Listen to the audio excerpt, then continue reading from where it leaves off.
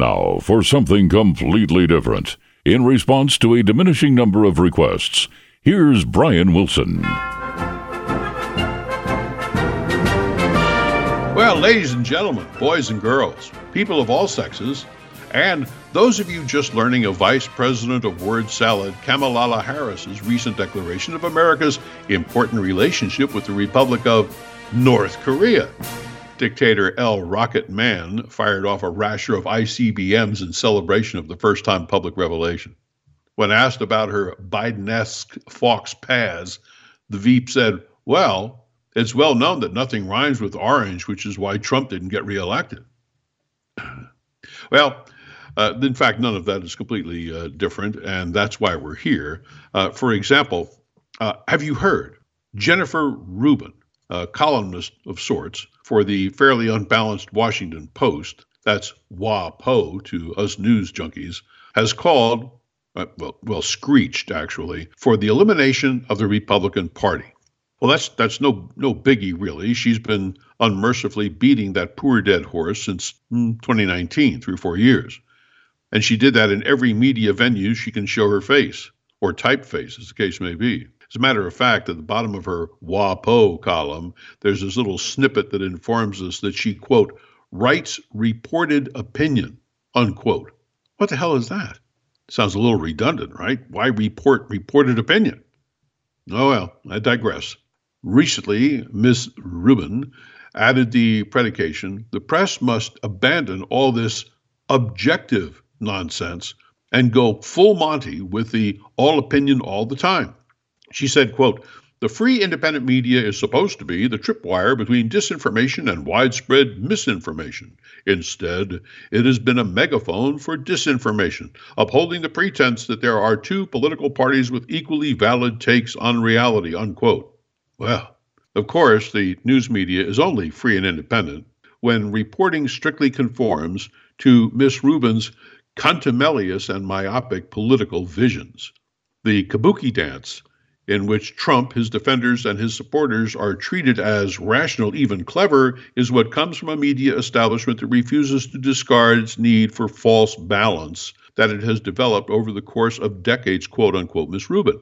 Miss Rubin, by the way, no relation to the sandwich, unknowingly yearns for the early days of newspapers, when balance was only found in ads for the circus.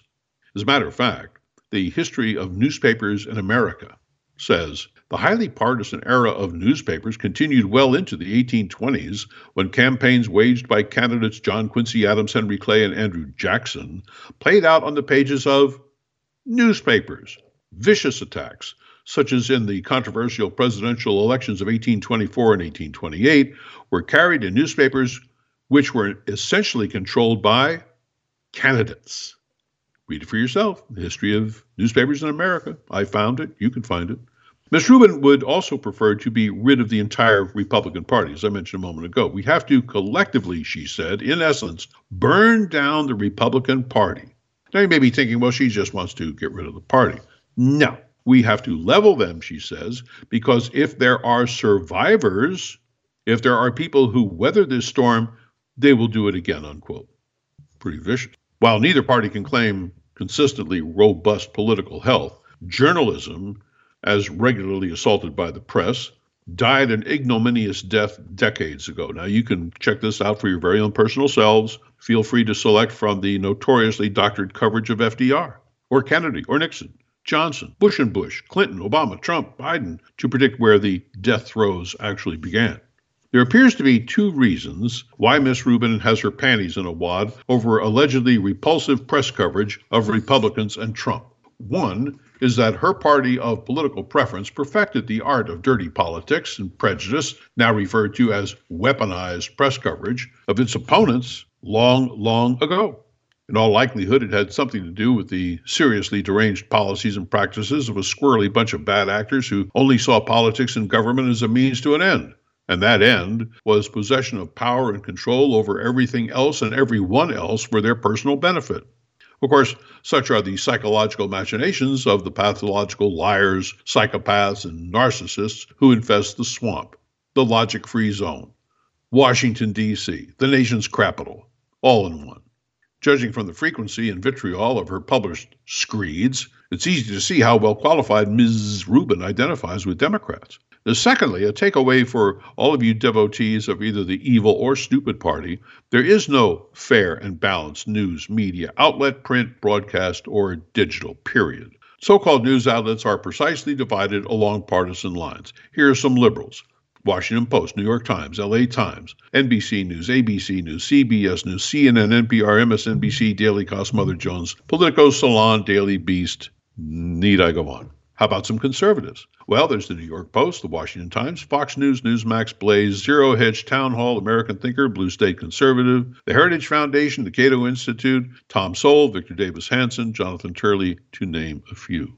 What you don't see are any media outlets, think tanks, or individuals touting themselves as fair, balanced, or impartial. All right, okay, Fox News may have grabbed the fair, balanced, and unafraid tagline, but any rational, objective news consumer knows Fox is none of those. It is only somewhat more so than others, even unfair, unbalanced, and afraid. It sounds as if it's the Mr. Clean of news outlets.